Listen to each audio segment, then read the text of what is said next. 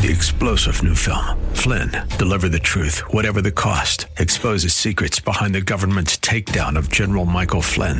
Flynn knew what the intel world had been up to. He ordered the first audit of the use of contractors. This set off alarm bells. He told the truth. He was the most dangerous person for Donald Trump to hire. They had to get rid of Flynn. Flynn, deliver the truth, whatever the cost. Available now. Watch it today. Go to salemnow.com. salemnow.com. Welcome to the Georgene Rice Show podcast. This program was originally broadcast live on 93.9 KPDQ. We hope you enjoy the show. Well, good afternoon and welcome to the Monday edition of the Georgene Rice Show. Glad to be with you this afternoon. Glad you're listening.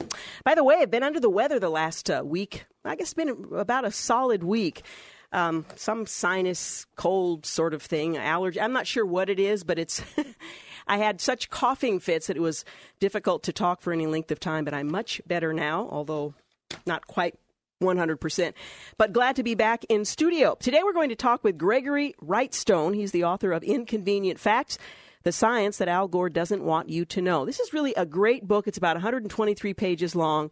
It's very readable. It's intended to clarify the difference between a computer model and what's actually happening on the ground and why there are skeptics related to the catastrophic result of man-made impact on the environment. And so we're going to talk with Gregory Wrightstone, who's a geologist in it for about 35 years. He'll be joining us in the 5 o'clock hour, so we're looking forward to that. We're going to try to catch up on some of the day's news and events as well for the last period of time, so we're looking forward to that. And yes, I did watch the royal wedding. I had a sleepless night and actually watched it live. I thought it was pretty sweet. I really enjoyed it. I appreciated the U.S. elements of it, and in that Meghan Markle included a lot of Americans, and her African-American heritage played into it as well. Thoroughly enjoyed it. And if you have the opportunity to hear the homily that was presented by apparently the head of the Episcopal Church, that's definitely worth listening to, as well as some of the music that was presented there. So there, I've said it. I watched the royal wedding. Some of the developing news stories today.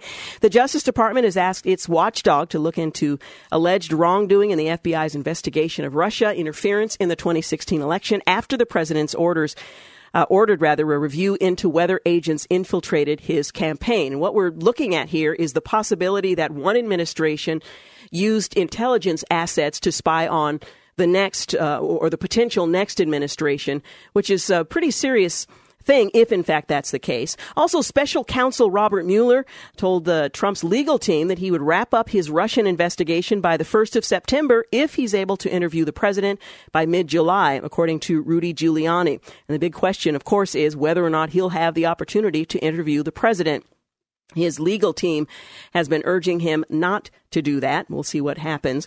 Tony Podesta, older brother of former Hillary Clinton campaign chairman John Podesta, has found himself under scrutiny for dealings with Russia after a series of tweets by President Trump. And in a commencement address to graduating Yale students, Hillary Clinton admits she's still not over her loss to Trump in the 2016 presidential election. Some things really go without saying. I think we pretty much all know that by now. But again, in the lead story, the Justice Department has asked its watchdog to look into any alleged impropriety or political motivation in the FBI's investigation of Russian interference in the 2016 election. The Department of Justice on Sunday night announced, hours after President Trump ordered a review looking into whether federal agents infiltrated or surveilled his campaign for political purposes. Now, at this point, given the New York Times article and other things that have since come out, there's no question that there was someone in the campaign that was placed there by intelligence assets. Beyond that, what we need to find out is what the president is asking for. She also released a response from Deputy Attorney General Rod Rosenstein. If anyone did infiltrate or surveil participants in the president's campaign for inappropriate purposes, we need to know about it and take appropriate action. Well, the president late last week started accusing the Justice Department of trying to frame him by planting a spy in his campaign, an allegation his own lawyer, Rudy Giuliani, said might not be true. Well, FBI informants met with 3 Trump advisors during the campaign, at least according to one report. And the FBI plant in the Trump campaign was a Cambridge professor. That much has also been revealed. We'll find out what the truth is somewhere floating in all of it. Well, special counsel Robert Mueller has told President Trump's legal team that he should be able to wrap up the Russia investigation by the 1st of September if he's able to interview the president by mid-July. Rudy Giuliani, speaking on Fox News Sunday, said. Giuliani said he and Mueller spoke about an end date to the investigation approximately 2 weeks ago. During that conversation, Giuliani, who now represents the president, told Mueller that any interview of Trump by the special counsel would be contingent on knowing when the probe would wrap up. Giuliani added that he wants Mueller's investigation wrapped up by the 1st of September so that it doesn't affect Republican chances in November's midterm elections.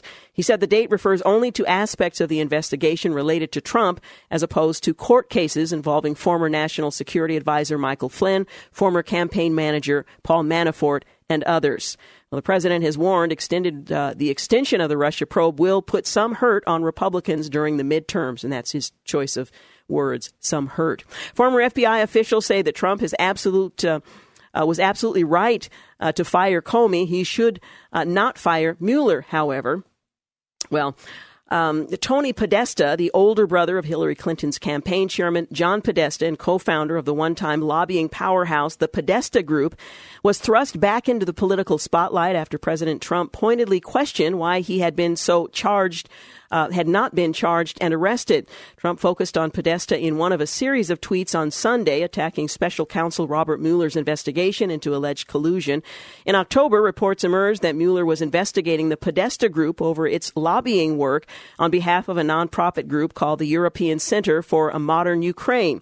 According to the special counsel's indictment of former Trump campaign manager Paul Manafort and associate Rick Gates, the Brussels-based ECMU functioned as a mouthpiece for Viktor Yanukovych, Ukraine's pro-Russia president between 2010 and 2014. And early in her address to graduating Yale students at Saturday's class day, Hillary Clinton reached behind the lectern, pulled out a traditional Russian Ushanka hat, and held it aloft. I mean, if you can't beat 'em, join 'em. Now, was she thinking of alleged collusion in allowing the Russians to get uranium? I'm not sure that's what she meant, but that's what I thought of when I saw her with the Russian hat. She said to the audience as they laughed and applauded, I mean, if you can't beat them, join them. The Russian hat gag, a nod to student tradition of wearing extravagant headgear during class day, set the tone for a wide-ranging speech in which Clinton alternately joked about her loss to Donald Trump in the 2016 presidential election and warned Yale's class of 2018 that we are living through a full-fledged crisis in our democracy. Now, by that, did she mean because I lost the election, we're facing a full-fledged crisis to our democracy, which, of course, we're not, but that was a quote. Clinton admitted that she still thinks about her defeat by Trump. No, I'm not over it, she said. I still think about the 2016 election. I still regret the mistakes I made. I still think, though, that understanding what happened in such a weird and wild election in American history will help us defend our democracy in the future, even though it's actually a constitutional republic. On this day in 1932, Amelia Earhart became the first woman to fly solo across the Atlantic Ocean as she lands in Northern Ireland about 15 hours after leaving Newfoundland. In 1927, on this day, Charles Lindbergh landed his Spirit of St. Louis monoplane near Paris, completing the first solo airplane flight across the Atlantic Ocean in 33 and a half hours. And 1881, on this day, Clara Barton founded the American Red Cross. Just saying. Well, Trump, as we mentioned earlier, said it's time to probe the FBI's collusion probe in the wake of recent reports alleging that Barack Obama's FBI had a secret informant within Donald Trump's 2016 election campaign. He's called for a new investigation, and on Sunday he stated, I hereby demand and will do so officially tomorrow that the Department of Justice look into whether or not the FBI Department of Justice infiltrated or surveilled the Trump campaign for political purposes, and if any such demands or requests were made by people within the Obama administration, end quote. Well, seemingly recognizing the seriousness of his charge, Justice Department Deputy Attorney General Rod Rosenstein quickly responded by requesting that the Inspector General Michael Horowitz expand his current probe of the FBI Department of Justice handling of the Hillary Clinton investigation to include the agency's surveillance of the Trump campaign. Rosenstein released the following statement, and I quote, if anyone did infiltrate or surveil participants in the presidential campaign for inappropriate purposes, we need to know about it and take appropriate action. It remains to be seen, however, if his actions fully meet the president's demands. The obvious question here is whether the Department of Justice can be trusted to objectively investigate itself. Meanwhile, more information has surfaced narrowing the description of the alleged FBI informant within the Trump campaign. The New York Times published the following 3 key details. The informant is an American academic who teaches in Britain. The informant sent a curious message to Trump campaign volunteer George Papadopoulos, offering to pay him $3,000 to write a research paper on a disputed gas field in the eastern Mediterranean Sea. The informant also offered a paid trip to London so they could meet. The informant sent Papadopoulos an email in September of 2016 writing, "I understand that this is rather sudden, but thought that given your expertise, it might be of interest to you." End quote. Well, the Daily Caller claims to have identified the individual in question as Stephen Halper, a retired professor who had interactions with both Carter Page and George Papadopoulos. While not naming names, the Washington Post reporting seems to corroborate both the Caller's and Times stories. And a source for the Daily Wire notes that the Department of Justice and FBI appear to be leaking information to the Post and the Times rather than giving it to Congress, all for the purpose of spinning an embarrassing story. Well, the irony here is that the reason the agencies had given Congress for refusing requested documents and information is concern over putting a source at risk. In short, the trickle of information keeps those stories alive, for better or for worse, and will continue to follow. You're listening to The Georgene Rice Show. We'll be back. You're listening to The Georgene Rice Show podcast. It's aired on 93.9 KPDQ. Hey, we are back 24 minutes after 4 o'clock. You're listening to The Georgene Rice Show.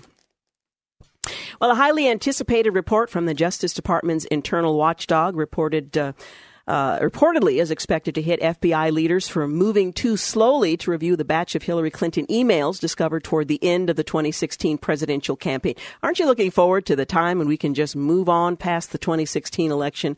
I think we're a little far from that now, but the day will come. Anyway, offering a glimpse at the contents of this closely held Inspector General review, the Associated Press cited people familiar with the findings who should not be talking about them.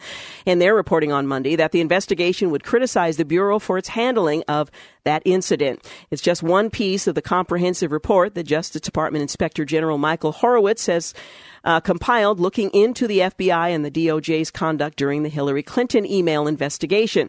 Well, the handling of that late campaign email discovery, though, has long been a key issue for officials on both sides of the aisle. Clinton has repeatedly blasted the FBI Director James Comey for notifying Congress that he was revisiting the email probe less than 2 weeks before the election, claiming that announcement hurt her campaign in the final leg of the campaign. But Republicans also want to know why the FBI waited weeks to act on those emails, which were discovered on former Representative Anthony Weiner's laptop. Well, some officials in the FBI, like then Deputy Director Andrew McCabe, knew as early as September of 2016 of the emails, but the Bureau didn't obtain a warrant to review them until the following month. So that's another bombshell report that's expected at some point in the next few days. Treasury Secretary Steve Mnuchin said on Sunday that the U.S. and China, the world's two biggest economies, if they're to be believed, we'll talk about that in a moment, have reached a tentative deal to cut trade deficits that includes the U.S. putting China tariffs on hold. An agreement that potentially averts an economic standoff that would have global impact. We've made very meaningful progress, he said, and we agreed on a framework. He was speaking on Fox News Sunday after weekend talks in Washington with Chinese officials about cutting the U.S. trade deficit with China, which last year reached $337 billion. We're putting the trade war on hold. Well, Mnuchin, who was the country's lead negotiator in the talks, said the tariffs will be put on hold while the countries try to execute the framework agreement. He also said the tentative agreement includes China buying substantially more U.S. goods to cut the deficit, structural changes to the Chinese economy to help make the U.S. more competitive in that market, and protections on technology, which have been very important to the president. Trump, since his 2016 campaign, has argued that the United States has to renegotiate trade agreements with China and other countries to become more competitive in the global economy. And he's complained about China violating international property laws. On Friday, he called the existing U.S.-China agreement bad for our country and said, "We're changing it all around." On Saturday, the White House said it in what it called a joint statement that the U.S. and China had agreed to take steps to reduce that deficit. The statement essentially highlighted the same points Mnuchin mentioned on Sunday, and that the next steps include the United States sending a team to China to work out the details. By the way, China is considering ending the limits it set on the number of children a family can have. People familiar with the matter told Bloomberg China's population of 1.4 billion is aging rapidly, with the number of births falling by 3.5% to 17.23 million last year, Reuters reported, despite the country's decision in late 2015 to relax the country's controversial one-child policy and allow couples to have a second child. Well, the communist country's state council or cabinet, they've commissioned research on ending the country's birth limits on a nationwide basis. A decision could be made in the last quarter of this year or in 2019. And we're talking about the forced abortions that women who wanted to have a family and their husbands presumably would no longer be the case. Well, Secretary of State Mike Pompeo said today that Washington will impose the strongest sanctions in history on Iran if the regime does not comply with a list of U.S. demands intended to bolster nuclear nonproliferation verification measures and rein in the rogue state support for terror groups and involvement in foreign proxy wars. Speaking at the Heritage Foundation in Washington, Pompeo laid out a diplomatic roadmap for future relations with Iran that includes the re-implementation of the sanctions lifted under the 2015 agreement, which the U.S. withdrew from earlier this month, as well as the imposition of additional sanctions intended to bring the regime back to the negotiating table. Well, the former CIA director laid out a comprehensive list of requirements that Iran has to comply with to avoid the painful sanctions, including the declaration of all nuclear materials to the International Atomic Agency or Energy Association, the allowance of unqualified IAEA access to all nuclear sites, the conclusion of missile development, and the release of all American hostages. He suggested that the Trump administration was prepared to lift the sanctions, reestablish a commercial relationship, and allow Iran access to advanced technology in exchange for good behavior. Well, Trump withdrew, as you know, from the Iran deal earlier this month, citing the lack of adequate compliance verification, as well as Iran's increasingly aggressive regional influence campaign as evidence of the Obama administration's failure to secure a favorable deal. Strategically, the Obama administration, Pompeo said during the speech, made a bet that the deal would spur Iran to stop its rogue state actions and conform to international norms. That bet was a loser with massive repercussions for all people living in the Middle East. We will continue to work with our allies to counter the regime's destabilizing activities in the region, block their financing of terror, and address Iran's proliferation of missiles and other advanced weapons that threaten peace and stability. He added, we will also ensure Iran has no possible path to a nuclear weapon ever. Meanwhile, Iran is trying to prevent Europeans from spinning off as well and suggests that some European officials were in fact bribed into accepting the Iran deal. Now, how reliable is that? Well, after President Trump after his decision last Tuesday to pull out of Barack Obama's dubious Iran nuclear deal, which was followed by threats to reimpose economic sanctions against the number one state sponsor of terrorism, Iran's foreign affairs minister issued his own threat via a bombshell revelation.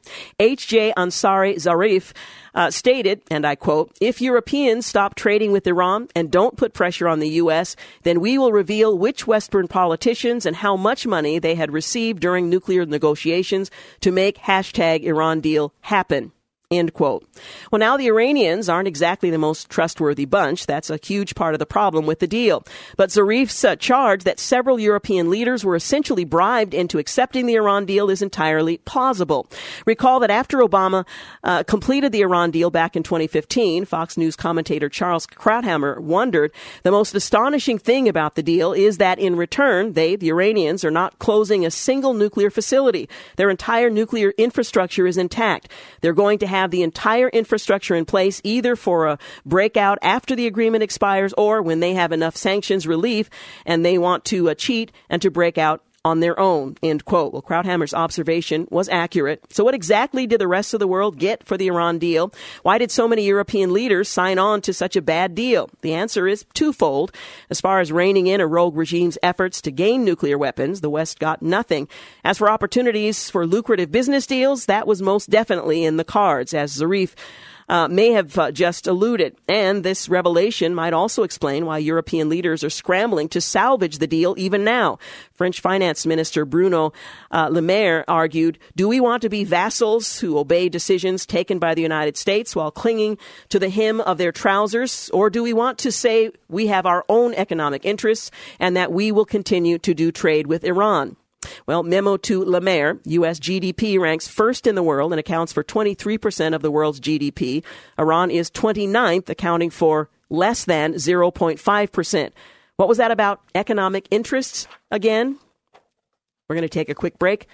We'll be back. You're listening to The Georgene Rice Show. And a reminder, coming up in the 5 o'clock hour, we'll talk with Gregory Wrightstone, author of Inconvenient Facts, the science that Al Gore doesn't want you to know. You're listening to the Georgene Rice Show podcast. It's aired on 93.9 KPDQ. 37 minutes after 4 o'clock, you're listening to the Georgene Rice Show. Later in the 5 o'clock hour, we'll talk with Gregory Wrightstone, the book Inconvenient Facts, the science that Al Gore doesn't want you to know. Well, Daniel Sugarman, who writes for the JC, wrote this about his coverage condemning Israel during demonstrations last week. I received a lot of praise for my piece from people I admire greatly, as well as from a great many unexpected sources, including from within the Jewish community. Later, he writes, what really affected me the most was yesterday when a Hamas operative went on television and claimed that of the 62 people killed in the last 2 days, 50 were Hamas operatives. Islamic Jihad claimed 3 more, meaning that over 80% of the people who were killed while trying to breach the border were members of terrorist organizations whose direct aim is to bring death and suffering into Israel. And I opened my eyes and saw what I had done. I had fallen into the trap I had always been convinced I would not fall into. I had condemned Israel for defending itself. Sort of a bold retraction of an earlier report. And also from a spokesman for the Israel Defense Forces on Hamas, their modus operandi is simple. Lie. Their lies support the stated goal of Hamas, the delegitimization and destruction of Israel. Well, Venezuela, they held a national election on Sunday and were shocked, amazed to find out that President Nicolas Maduro remains in office. Who knew? Who could have guessed? Food shortages, parents leaving their children at orphanages in order to be fed, military, a monthly pay at about $10, no medicine, no toilet paper, inflation estimated to be about 653% with currency that is virtually worthless, electrical blackouts, and to this list of a rigged election to keep a corrupt tyrant in power, and you have the poster child of socialism's failure, the country of Venezuela. And it's particularly sad because it could have been so different. Well, why should Americans care about the implosion of this South American nation? The population of 30 million is smaller than that of California. Well, it's simple because there are those in this country whose policies would reflect, or at least are championed here in this country. Since 1999, 2 million Venezuelans have fled. Crime is soaring as the masses suffer overwhelming poverty. The two people who have protections and provisions are those in power. Venezuela remains rich in one particular resource, oil, but even that's in serious trouble. In December of 2017, America was importing 475,165 barrels of crude oil daily from Venezuela's state-run oil company, PDVSA, that had fallen from almost 800,000 barrels daily just 1 year earlier. Venezuela is a nation with a capacity for vast wealth, but corruption metastasized and its government structure is killing this nation and its people. Well, how does a nation holding the world's largest volume of oil reserves, as ranked in 2017 by OPEC, and the U.S. Energy Information Administration have such an impoverished people and unstable government? Well, when that question is posed to Americans on the left, the answer is mismanagement by its leaders. But these reporters are purposefully glossing over the real reason. Venezuela is on the verge of collapse due to the disease of collectivism. The Washington Post apologetically defends a socialist system plagued by mismanagement, But we can see the proof of failure in the very same piece. It catalogs 7,778 blackouts in 3 months, the surge of malaria, diphtheria, measles, tuberculosis, and rampant inflation that leaves a dozen eggs costing 480,000 bolivars, the equivalent of almost 1 week's salary. Hugo Chavez was elected in 1998 and established his reign. He altered the nation's constitution, dissolving the democratically elected Congress and the nation's Supreme Court, calling for a revolution of popular democracy and equitable distribution of revenues. Chavez consolidated power to himself and to the state rather than resorting to the voice of the nation's citizens as advertised. Not only did the dictator eliminate term limits and take control of all aspects of the government and the military, he terminated property rights in his self-described revolutionary socialism. Private companies were expropriated by the corrupt Congress in the name of public interest. Chavez declared his commitment to the elimination of capitalism and defined his view of property rights as the ability for individuals to have their personal belongings but not control of the means of production. Oh, and don't miss the law implemented in June of 2012 that allowed only government officials to own weapons and ammunition. Well, how does this relate to the current dictator, Nicolas Maduro? Well, he was a bus driver. He became a union leader and Chavez loyalist who was elected to the puppet Congress and ultimately appointed foreign minister and vice president. In his own words, Maduro has declared to the suffering people of Venezuela, "We're all children of Chavez." Well, given the dreadful yesterday's turnout of about 17% in contrast to over 60% in past years, the 21 million registered voters of Venezuela clearly understand that their votes don't really count. The system has been criminally and corruptly rigged with a system of government that destroys their ability not just to achieve, but to survive. Well, keep that in mind when you hear the laughable statements from parrots of failed policy like comedian John Oliver on his HBO News show, saying last week tonight. Oliver, like more serious counterparts, claims that the reason we're watching our South American neighbors languish is because the greatness of socialism just needs a new manager. No, it's not epic mismanagement killing political foes or holding more political prisoners than China or Cuba. It's socialist thugs. Well, American Democrats created the nanny state birthed by Lyndon Johnson's Great Society. He knew that replacing the family and the dignity of work and wealth would corral votes to those who promised the goods. After the fundamental transformation of America failed miserably with 8 years of the previous administration, now Democrats are peddling the goodness of Bernie Sanders, guaranteed jobs, a basic income without work, free college, free health care, and the list goes on and on. But make no mistake, socialism fails. Socialism sucks the life out of its citizens and empowers corruption and squalor. Socialism has never worked, and it should be rooted out in the United States. Don't be fooled or lulled into inaction. It's an election year. Beat back the policies that fail and defend liberty if we can keep it. Well, the sprawling and subsidy-packed farm bill failed in the House on Friday in a dramatic defeat for GOP leaders who faced an uprising from conservatives over inaction on immigration. The farm bill was voted down 213 to 198. It had been hanging in the balance as the conservative House Freedom Caucus threatened to withhold support within an agreement on an immigration bill, or rather without an agreement on the immigration bill vote. Well, the GOP leadership, including House Speaker Paul Ryan, the primary figure, Majority Leader Kevin McCarthy, and Whip Stephen Scalise, were seen in intense discussions with the conservative lawmakers in the minutes before the vote, but to no avail. Before the farm bill failed, the Freedom Caucus had called for a vote on a conservative bill that would boost border security and support the construction of a wall, among other things. GOP leaders had offered for the House to consider the measure in June in exchange for support for the farm package, a deal conservatives rejected, not entirely believing that June would produce another vote. A spokesman for Freedom Caucus Chairman Mark Meadows said Friday that he opposed the bill because not enough progress has been made toward a solution on immigration. The spokesman added that Meadows looks forward to continuing discussions in the coming days. We want to make sure that we get the right things done on immigration. Representative Jim Jordan of Ohio also said, Well, leadership has been hearing grief in stereo from both conservatives and moderates who are insisting the House address protections for DACA recipients, young illegal immigrants who came to the country as children. President Trump stripped those protections, calling on Congress to act, but the matter has been held up in court, and some moderate Republicans are trying to light a fire under House leadership to deal with the issue sooner rather than later. Well, all this came as Congress worked to engineer a passable farm bill, a twice-a-decade effort that often turns into an epic balancing act to address the wishes of farm state Republicans and Democrats supporting food stamps. On top of the complicating factor of immigration fight, the House on Thursday dealt with an effort to crack down on the government's controversial sugar subsidy program. In a decisive 278-137 vote, the House rejected a bid from Representative Virginia Fox, a Republican out of North Carolina, to significantly weaken the program and invite more foreign competition. GOP leaders are also pushing to tighten work and job training requirements for food stamps as part of the bill.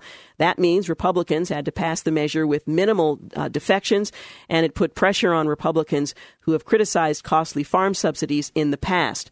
Well, the situation has, in turn, given the House Freedom Caucus leverage to make their immigration demands.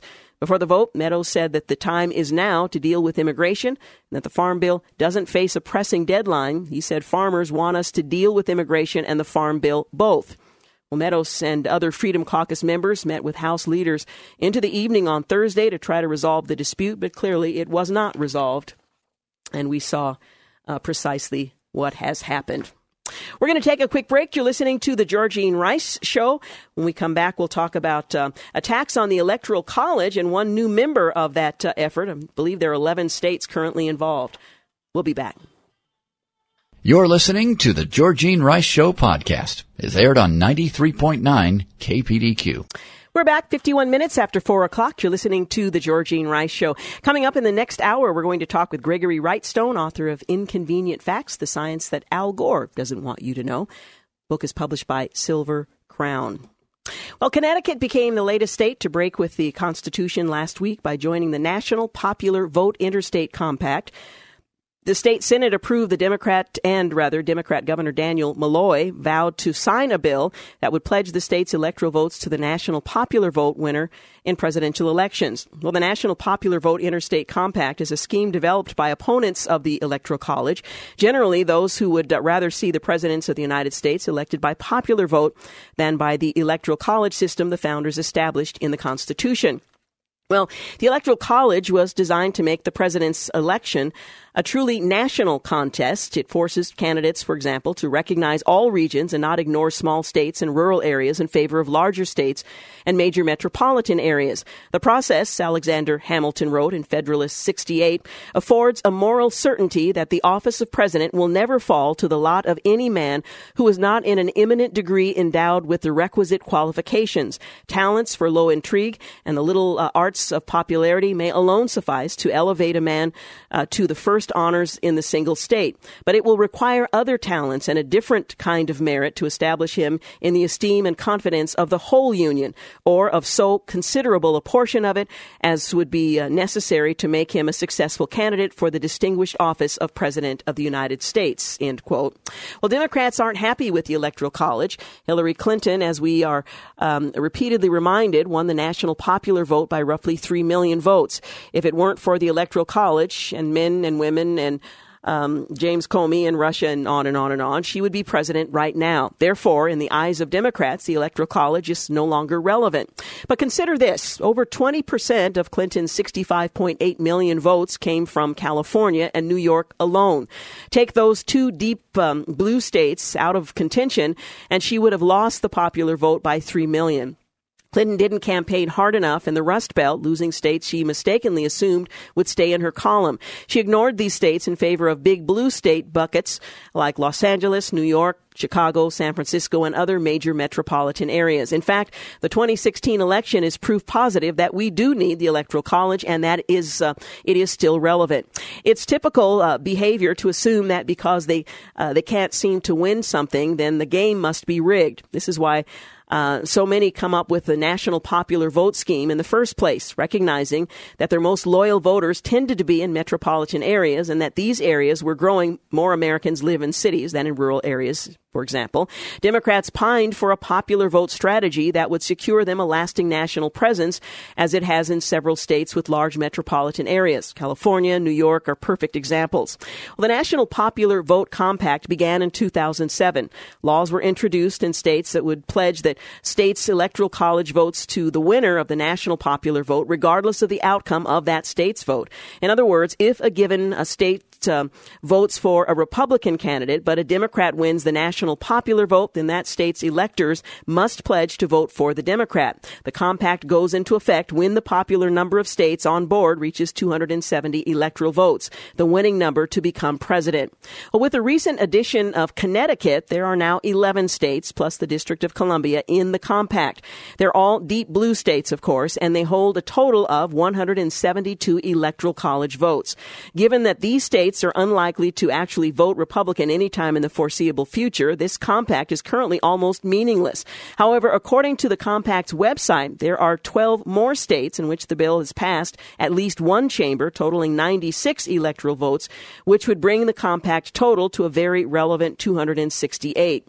It's ironic from a historic perspective that Connecticut joined the compact. It was Connecticut's Roger Sherman who argued against the national popular vote for president during the Constitutional Convention in 1787. He, like many founding fathers, feared the tyranny of the majority, noting that the people at large will generally vote for some man in their own state, and the larger states will have the best chance for the appointment. Today, Democrats believe that just the opposite is taking place, that smaller states and rural populations are running the country. Barack Obama complained after the 2016 election that the Electoral College works against Democrats, and Clinton has begun calling for the abolition of the Electoral College since Al Gore's loss in 2000. Now, it's much more difficult to amend the Constitution than it is to enter into a pact, as is currently the case. The case can be made that the Electoral College does favor Republicans, but that may be because the GOP knows how to run a presidential election better than Democrats from a technical standpoint, if not always politically. It could also be just be the ebb and flow of presidential politics. Coalitions come and go, states change from blue to red, and from red to blue, rather. It's the nature of politics, and it's how our federal republic works. Well, the National Popular Vote Interstate Compact is not a solution to this issue because there is no problem. If Democrats want to win presidential elections, then they should front a candidate who wants to be president of all the people instead of just those she doesn't consider deplorable. But that effort is moving forward at pace. In other news, Russia's ongoing conflicts with Ukraine has flared up once again. It's fallen off the headlines, but it's still having an impact. This time, however, it wasn't another Russian artillery or rocket barrage in eastern Ukraine's embattled Donbas region. Rather, the latest escalation was evidenced by completion of a bridge across the Kerch Strait connecting the Crimean Peninsula with mainland Russia. Russian President Vladimir Putin, true to form, got behind the wheel of a big rig truck May 15th and led a convoy across the newly opened Kerch Strait Bridge. This bridge is not just a bridge, he said. This is a tool for economic and political pressure on Ukraine. Ukrainian infrastructure minister said during a May 16th cabinet meeting, Ukrainian agencies reported, Russia invaded and seized Crimea from Ukraine in 2014. As a result, the United States and the European Union levied economic sanctions on Moscow. Made very little difference. Additional separate sanctions were put on Russia for its ongoing proxy war in eastern Ukraine, as well as other acts of Russian aggression, such as meddling in Western elections and a nerve agent assassination attempt against a former Russian spy on British soil. It's made very little impact up to this point. Well, Moscow touted the new bridge as proof that Russian rule over Crimea is permanent. In a flurry of official statements on the 15th, the U.S., EU, and Ukraine roundly condemned the Kerch Strait Bridge, calling it a further violation of Ukraine's sovereignty. For the Kremlin, the new bridge represents the physical reunification of Crimea and Russia. Senior fellow at the Atlantic Council said the fact that the project succeeded despite Western sanctions targeting those involved in its construction demonstrates the limit of current Western capabilities to alter the situation there, she said, speaking to the Daily Signal. 59 minutes after 4 o'clock, that is our time. You're listening to The Georgene Rice Show. News and traffic up next. And then later in the 5 o'clock hour, we'll talk about the book Inconvenient Facts. Gregory Wrightstone will be my guest. We'll be back. You're listening to the Georgene Rice Show podcast. It's aired on 93.9 KPDQ. Welcome back. You're listening to the second hour of the Georgene Rice Show. Glad to have you with us this Monday afternoon. Well, of course, the nation's attention was rightly focused on what happened in Santa Fe last week, and that 10 people were killed and dozens of others were injured when a teenager, a junior student at the high school in Santa Fe, opened fire on classmates in an art class. And there's lots of discussion about what should be done. How can we prevent these kinds of things from happening in the future?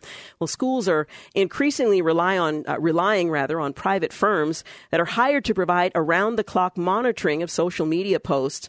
That has raised the ire of some civil libertarians, saying, well, that may be a step too far. School systems are hiring these private firms, to conduct around-the-clock monitoring of student social media posts, and their effort is to prevent the next mass shooting at a school. Now, that can be extremely helpful, but is this the right course to take? Well, the companies use special software and algorithms to sift through major social media outlets, Facebook, Twitter, Instagram, Pinterest, and others, and they alert schools and law enforcement when the posts turn dark or violent. Now, it's not clear if the students give their consent or if families are aware that this is happening, but the mass monitoring of students is highly controversial among civil libertarians. It's been gaining currency since the December of 2012 shooting spree in Sandy Hook Elementary in Connecticut that left 28 dead, and certainly there have been many others since. In the February shooting that killed 17 people at Marjorie Stoneman Douglas High School in Parkland, Florida, they have lent new momentum to this effort, and school systems nationwide are now spending millions of dollars every year on firms that track students' postings and sound an alarm if potential violent messages are posted online. Well, a few weeks after the Parkland shooting, the Miami-Dade school system asked state officials for an additional $30 million to enhance their security. That request included funds for advanced monitoring of social media. Now, similar steps are being taken all around the country. In the Connecticut suburb of Springsboro, Ohio, for example, the school district there announced a series of steps in February to enhance their security, and they cited safety lessons stemming from the shootings at Parkland. One of those changes included hiring a company to conduct continuous monitoring of students' social media activity. Well, a spokesman from the school, Scott Marshall, said that the system looks for certain hints or clues, adding if it's going to happen, they're usually on social media beforehand. There were certainly clues in the case of alleged shooter Nicholas Cruz in Parkland. He posted a message on YouTube that discussed becoming a school shooter, but the FBI was apparently unable to trace the message back to the troubled former student. Glendale Public Schools north of Los Angeles in California was one of the first systems to hire an outside firm, Geo-Listening it's called, to monitor students' social media posts in December back in 2013. Well, the Huffington Post reported Glendale's $40,000 contract with the firm involved monitoring the social media habits of some 13,000 students in high school and middle school, and the decision to hire the monitoring firm apparently came after a student who was a victim of bullying committed suicide by leaping off the roof of a local high school. Now, some school systems have opted to monitor social media in-house rather than contract out. In May of 2015, the Orange County School District in Orlando, they obtained software licenses from Snap Trends to monitor major social media outlets. One official remarked the system gives the district intelligence into a situation that could possibly prevent something more serious from happening. Now, the social media monitoring systems issue alerts when they detect certain keywords and combinations that could potentially indicate problems with issues such as cyberbullying, hate crimes, suicidal thoughts or despair, drug use, truancy, smartphone use during classes, and so on. Well, colleges and universities, K through 12 school systems and corporations, they've all shown an interest in social media monitoring. Surveys suggest that 85% of students between the ages of 13 and 17 have at least one social media account. To allay privacy concerns, the companies that conduct the monitoring emphasize that they are only harvesting information that has already been posted publicly. They're not hacking into private messages, chat groups, or emails.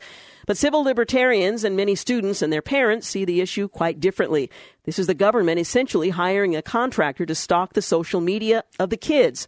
As one senior staff attorney for the Electronic Frontier Foundation, privacy rights watchdog group, it breeds an environment of distrust between youth and teachers and administrators, he went on to say.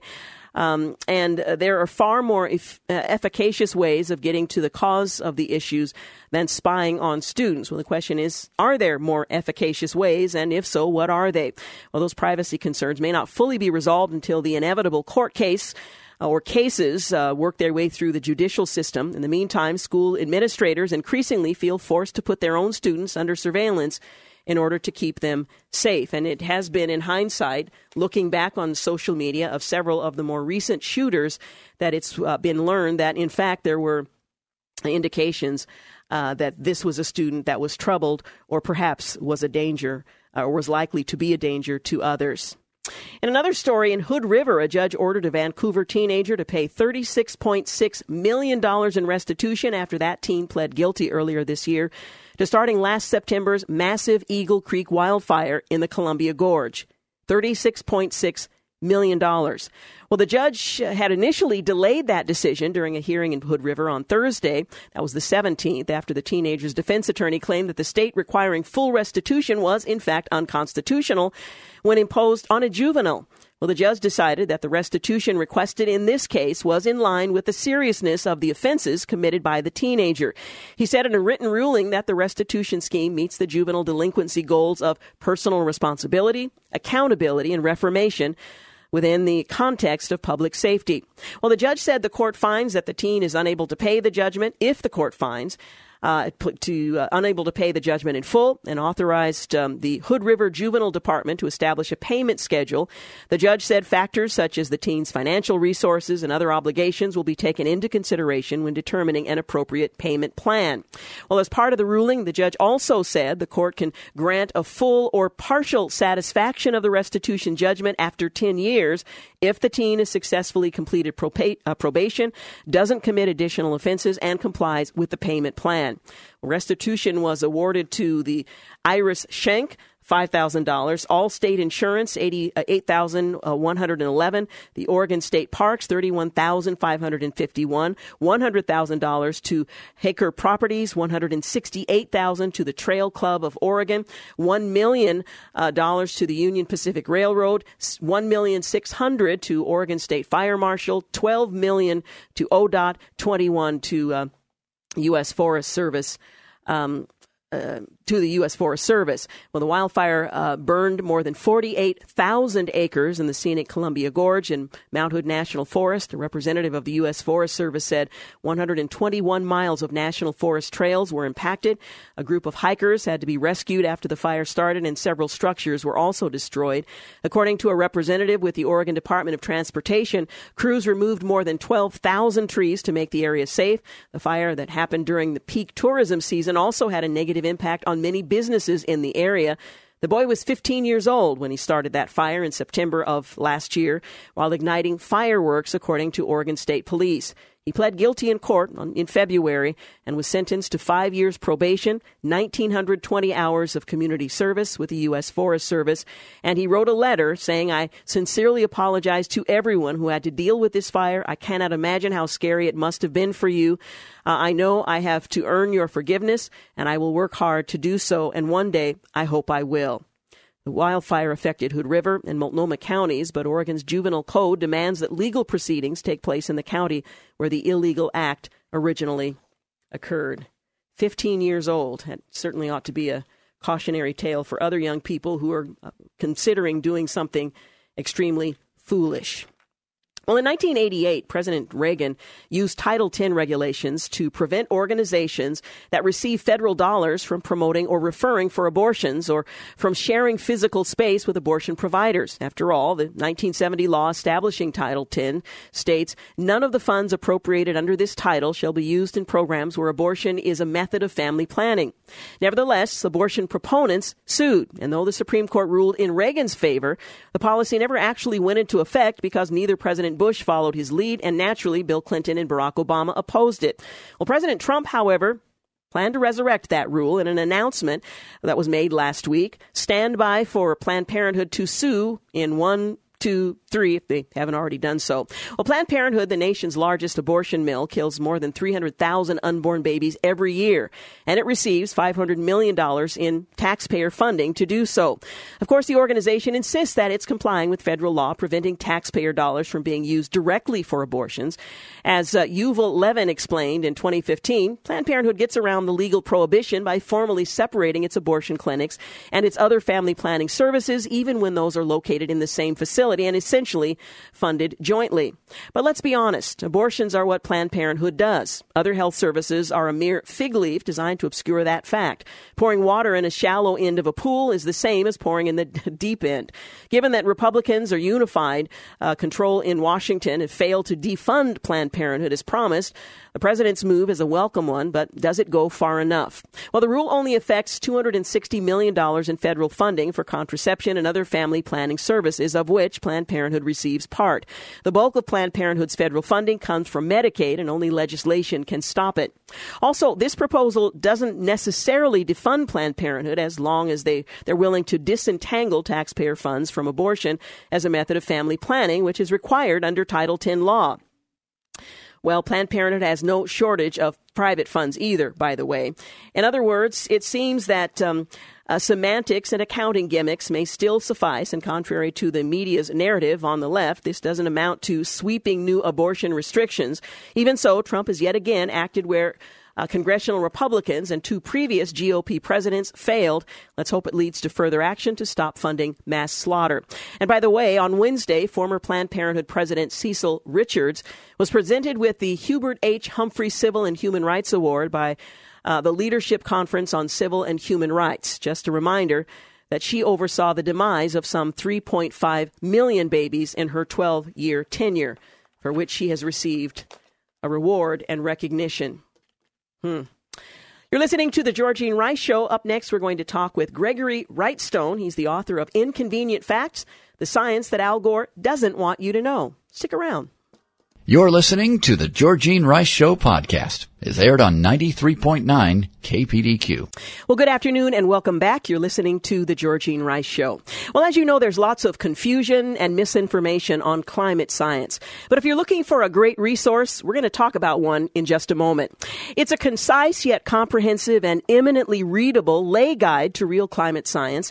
And geologist Gregory Wrightstone's Inconvenient Facts, the science that Al Gore doesn't want you to know, will not only meet your expectations, but will exceed them. It's 123 pages. They're organized in 2 sections and 30 easily understood chapters written in plain English and complemented by over 100 colorful charts, graphs, tables, and illustrations that cover all the common climate issues, fears, as well as myths. The book is capped off by a handy list of 60 inconvenient facts that eviscerate alarmist dogma and 15 pages of references. As Lord Christopher Monckton says in his foreword to the book, Wrightstone has succeeded splendidly in reliably distinguishing myths from realities in the climate debate. Well, Gregory Wrightstone is a geologist with more than 35 years spent investigating the Earth and its processes. He received his undergraduate degree from Waynesburg University and his master's in geology from West Virginia University. He is a strong proponent of the scientific process and often refers to a basic tenet of English law: let both sides be fairly heard, something that is rarely done in the climate debate these days. Thank you so much for joining us today, and I so appreciate your taking the time. Oh, thanks so much for having me. And we might want to mention, too, I'm a contributing writer for your friend Calvin Beisner at the Cornwall Alliance. Absolutely. In fact, he's the one who turned me on to the book. I'm so grateful for that.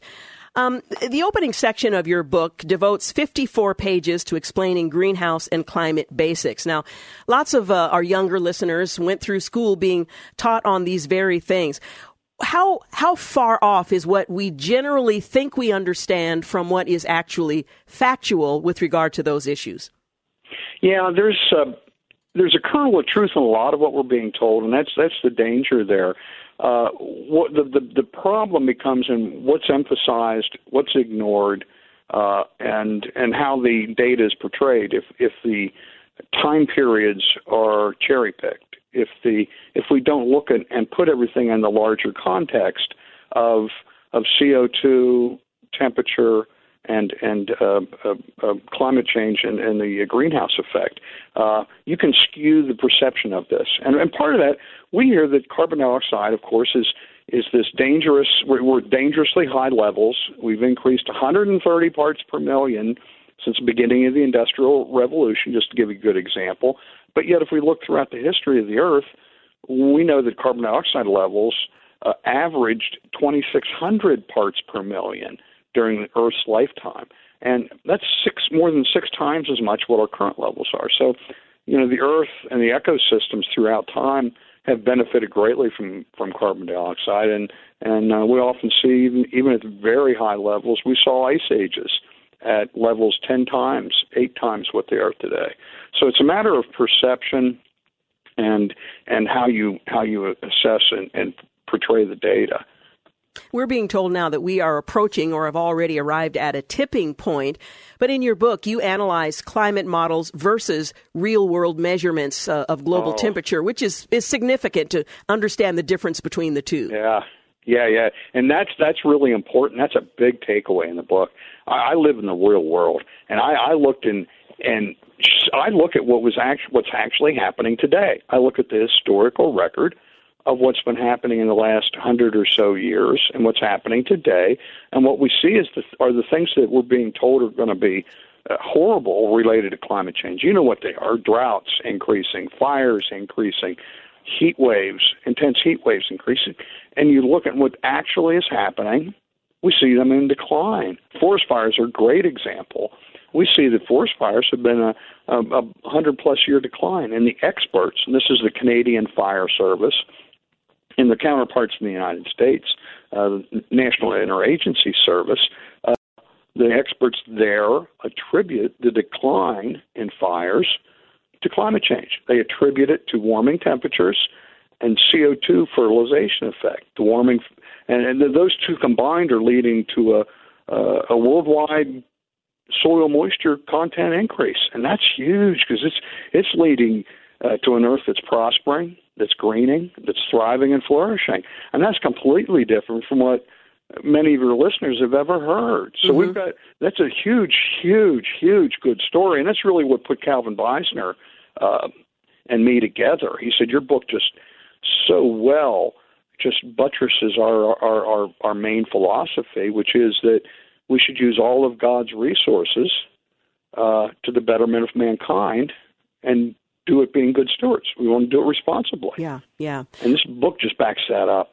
Let's talk about the phrase climate change. It replaced global warming.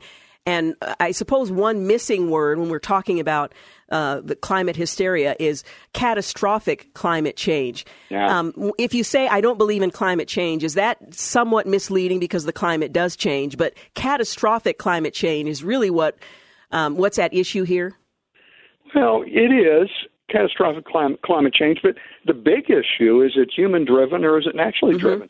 Climates are changing. The one thing I say about temperature, the only thing constant about it is that it's never constant.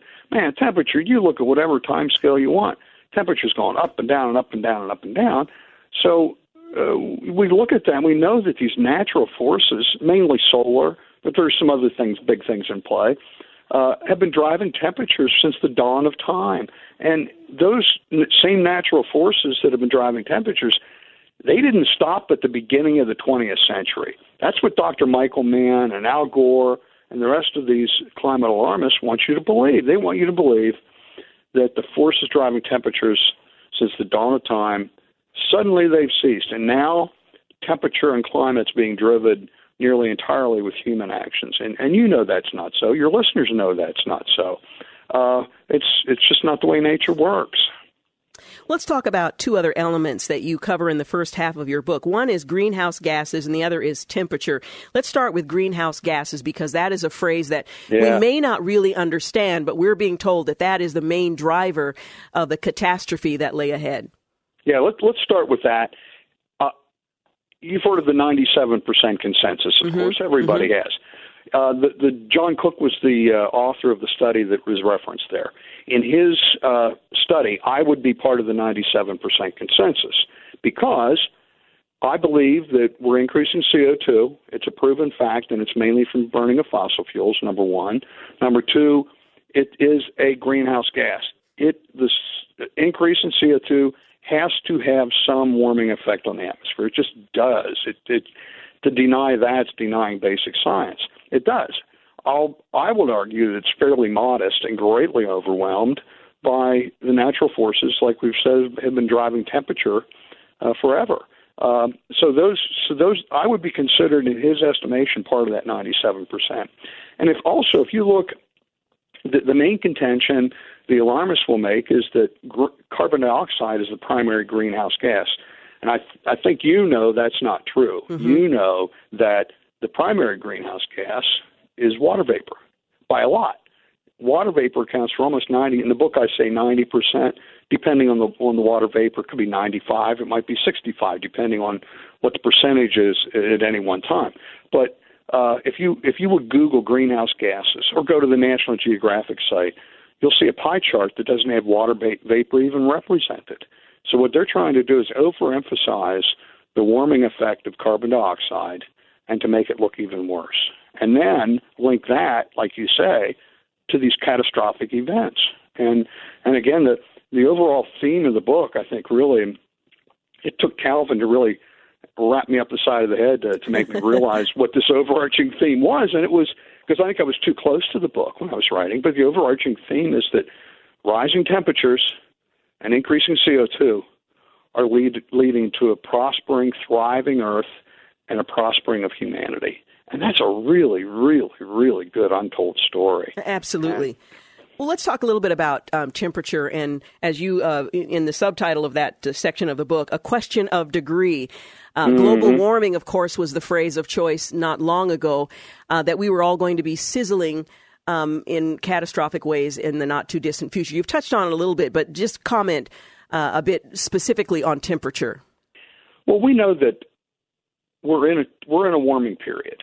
We know that through measurements of data. We know through his thousands of historical records. We know that the warming trend that we're in right now, we know what year it started. It was the year 1695.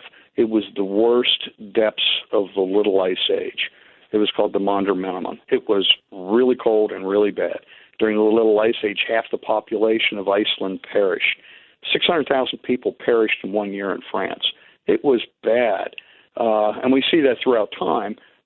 Cold periods lead to famine, pestilence, and mass depopulation. So we started warming in the year 1695, long before man could have had any influence on any warming of the planet. And actually, for the next 40 years, we had multiple times the rate of warming that we see in the 20th century. Again, naturally driven, 100% naturally driven. And so we've been in a 300-plus year increase in temperature. I mean, for crying out loud, the Thames River froze on an annual basis, and that hasn't happened since 1812, to give you an idea of the warming we're seeing. And so we're thankfully coming out of that Little Ice Age and warming, and again, it's having a great benefit to us. And we can see, too, the past warming periods that we're in, they also were related. I love the relationship in the book that I do between warmth and cold and the rise and fall of civilizations, and it happened time and time again, where great civilizations rise up during the warm periods because they can feed everybody. And people have time to think, to tinker, to dream, to sculpt. And then it got cold. Crop failure, famine, pestilence, mass depopulation. And that's why it was called, the Cold period was called the Greek Dark Ages or the Dark Ages, and then the horrific Little Ice Age. So there's a great correlation there.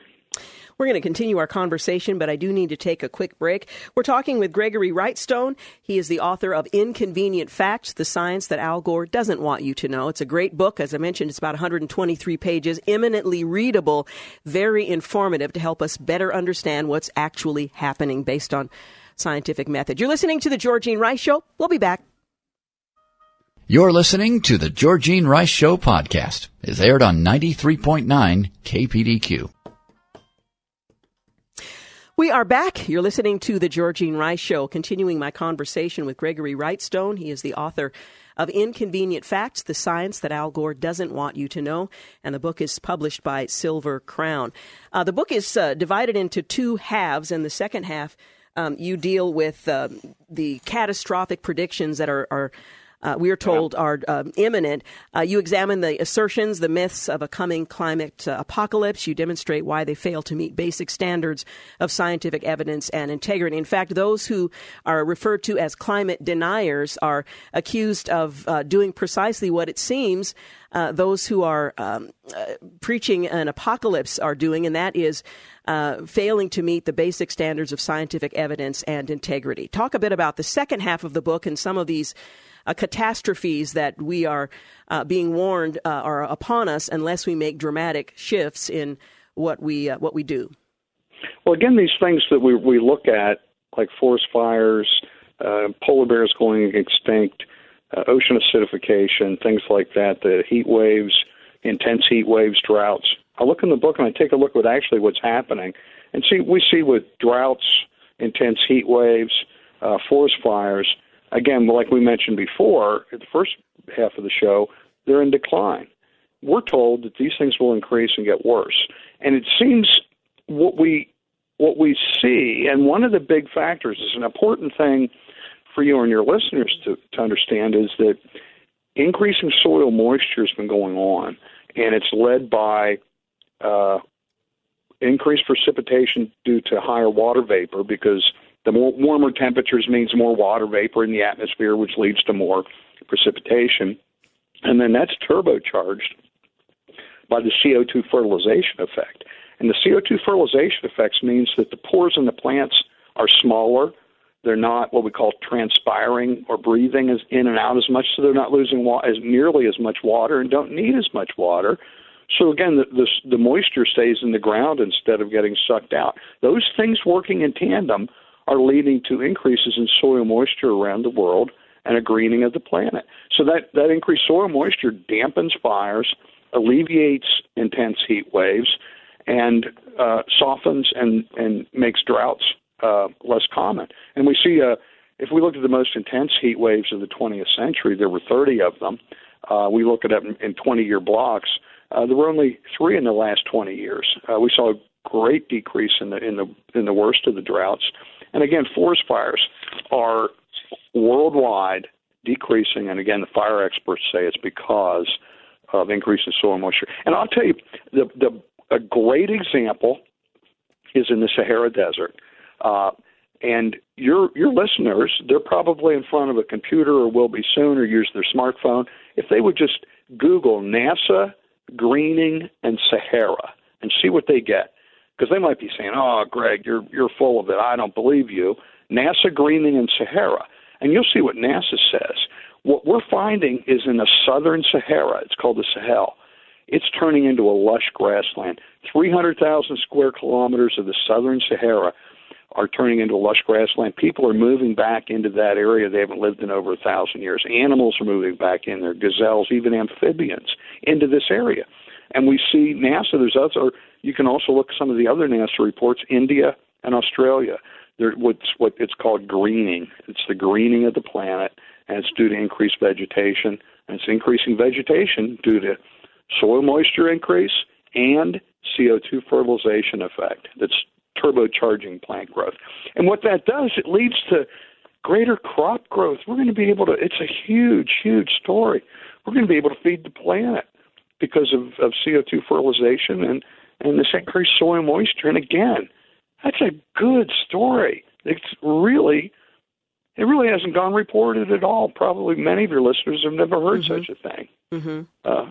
And all they've heard are the negatives of CO2. I just did an op-ed last week. A couple of them. First one was, how green is my planet?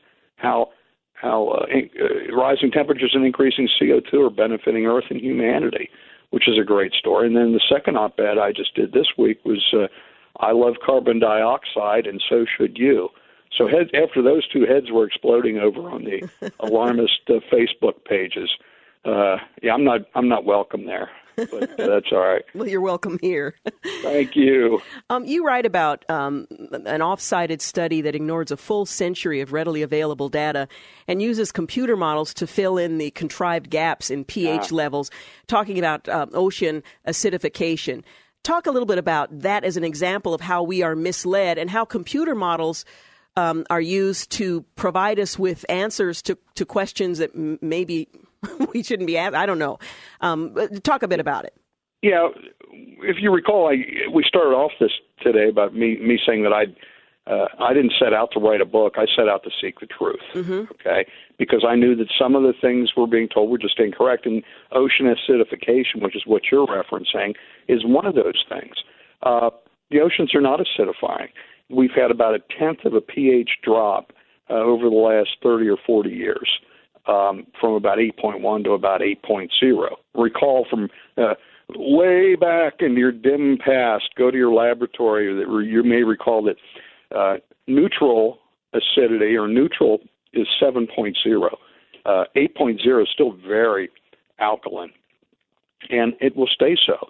The oceans only in one event for a fairly short period of time since the Precambrian period have the oceans ever been acidic, and that was due to something completely different. Even the IPCC, the Intergovernmental Panel on Climate Change, doesn't allege that the oceans will become acidic, but that's the big hobgoblin of alarm that we're being used, that the entire ocean ecosystems will collapse because of ocean acidification. A better way to describe it would be to say that the oceans have become slightly less caustic, but that doesn't strike fear in your heart. That actually makes it sound good, and that's not what they want. So this was the primary thing that got me interested, because I knew oceans had not been acidified before, even at levels 10 and 15 times our current rates. If it didn't happen then, it's not going to happen now. One of the things that you write is that scientists still don't understand the complexities of climate and weather. They still can't separate human influences from the effects of powerful natural forces that have brought profound climate changes throughout history, and that there's no evidence of a coming climate cataclysm. How much do we really know, as contrasted to what we're being told is absolute fact, and that there's a 97% consensus to back it up? Yeah, well, we mentioned before about I live in the real world rather than see what's actually happening, compared to if we look at these climate apocalypse, these are predictions. That's exactly what they are. They're predictions. They're predictions based on climate models that can't actually measure climate very well at all. John Christie, in his testimony before Congress in 2016, you can Google that, and you can find out that his laboratory analysis and his climate model runs of 100 climate model runs showed, and then compared it against what actually happened, showed that the models over-predict warming 2.5 to 3 times too much. So they start with a flawed model, and then they make a prediction of what might happen 30, 50, or 80 years in the future. They don't look at what's happening today. So I think it's important for us.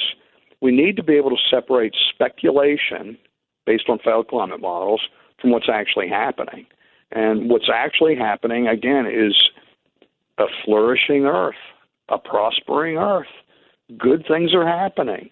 And that, instead of, again, we don't want to be relying on speculation of decades into the future, what may or may not happen based on turbocharged climate models. Just not right.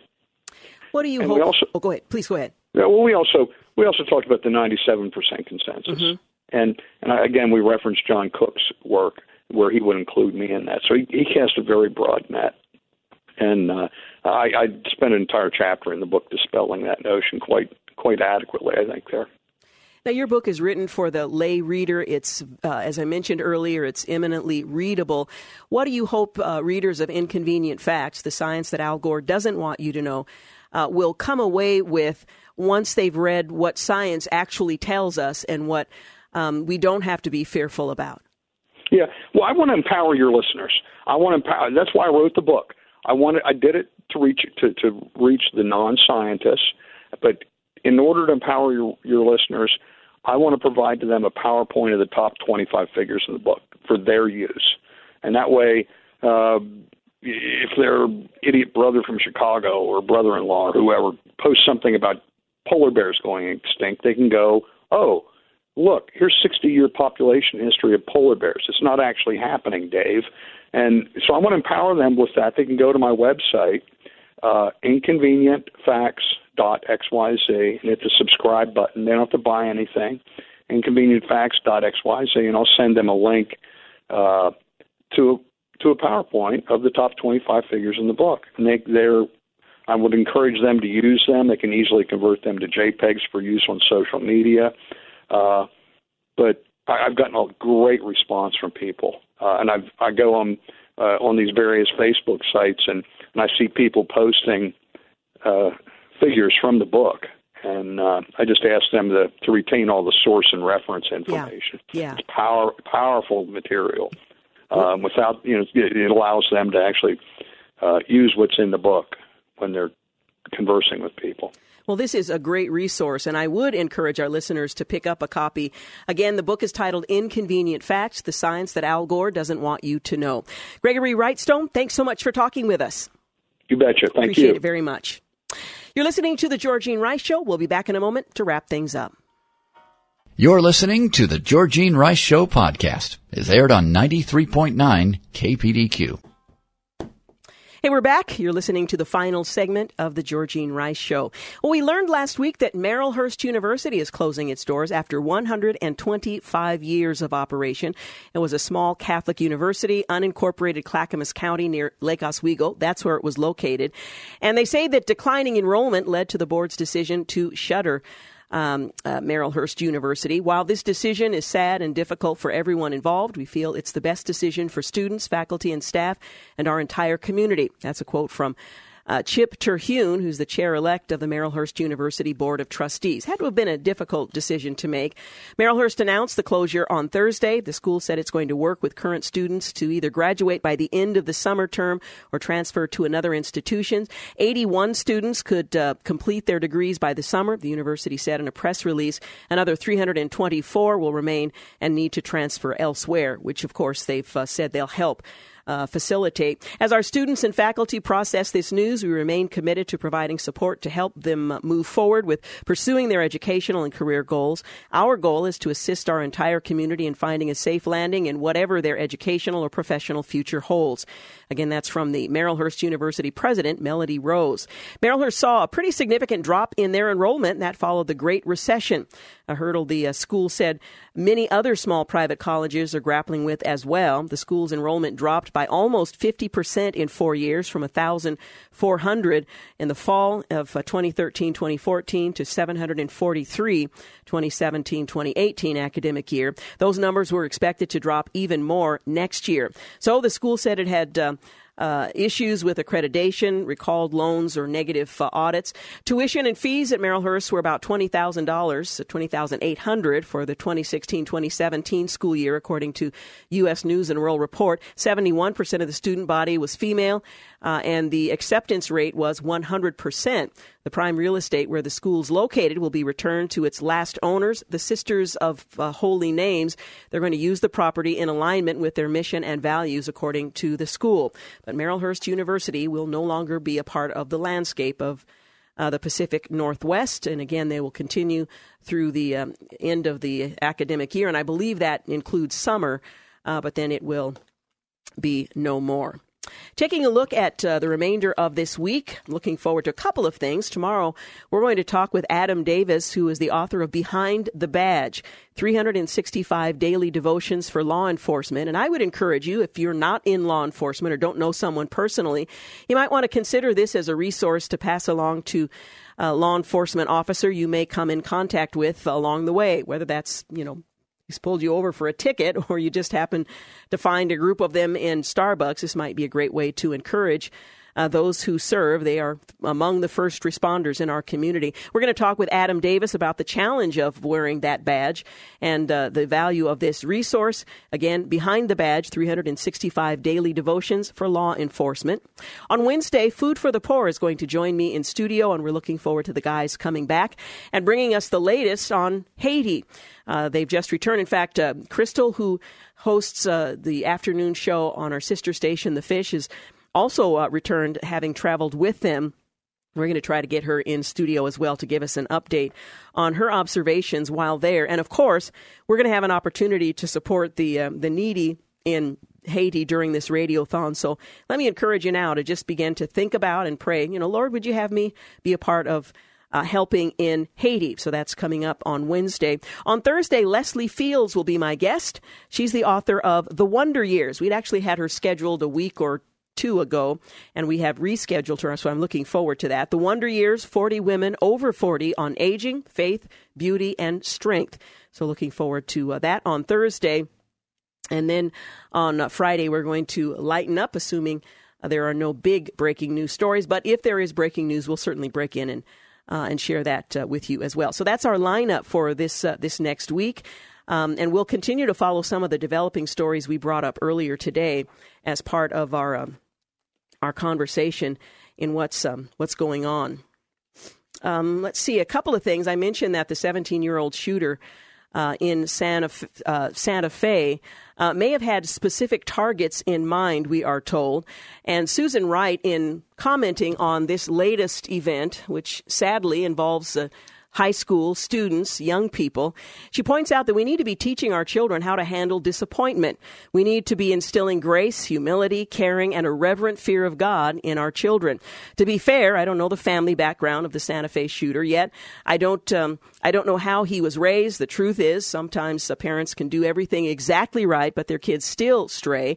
That being said, it's too easy for the world to get settled into the spirit of impressionable youth and lead them in the exact wrong direction. She points out that something got to this young man. What we're hearing now is that when he opened fire in an art class, killing 9 other students and a teacher, he had targets in mind. He singled out that class. He singled out, apparently, certain students. In particular, he sought out those he didn't like. One mother is saying the 17-year-old assassin targeted her daughter, Shanna Fisher, because she had repeatedly turned down his advances. Fisher's mother, Sadie Rodriguez, told the Times in a private message to the paper's Facebook page that the suspect gave her daughter 4 months of problems before Fisher rejected him in front of classmates. A week later, he opens fire on everyone he didn't like, she wrote to the newspaper, Shanna being the first.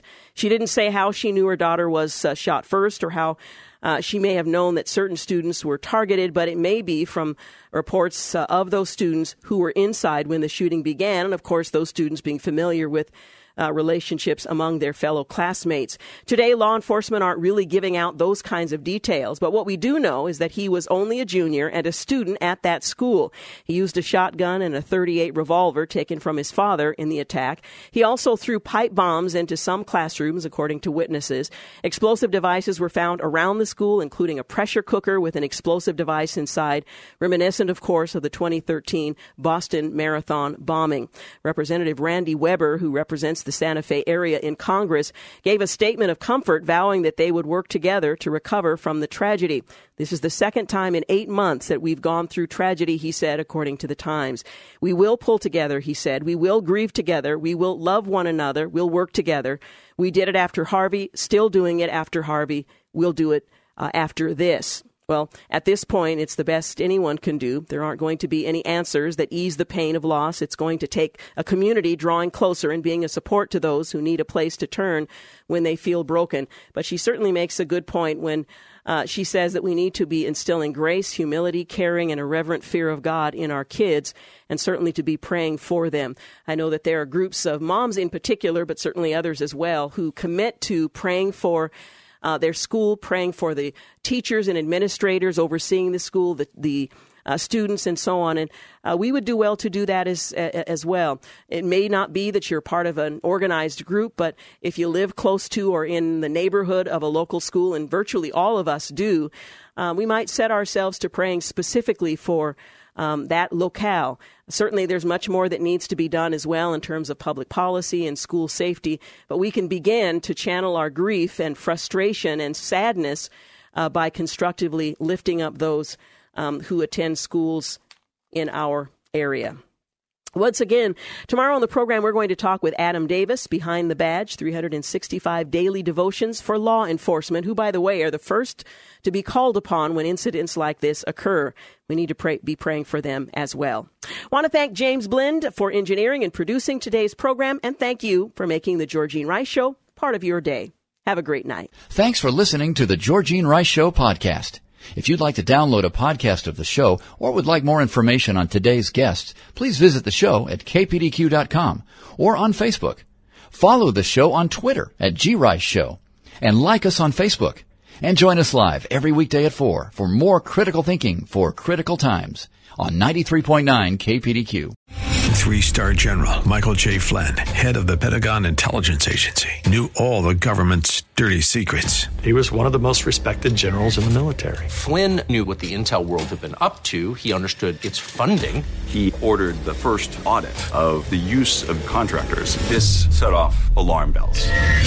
The explosive new documentary, Flynn, Deliver the Truth, Whatever the Cost, uncovers the facts behind this scandal. Flynn told the truth. He was the most dangerous person for Donald Trump to hire. I find out the worst enemy that I'm going to face in my life is right here in America. They took my assessment and they wanted me to change it. And I was like, I'm not changing it. They had to get rid of Flynn. With in-depth interviews, archival footage, and never-before-seen personal records of the man behind the headlines. I just felt like I was drowning. Flynn, Deliver the Truth, Whatever the Cost. Available now. Watch it today. Go to salemnow.com. salemnow.com.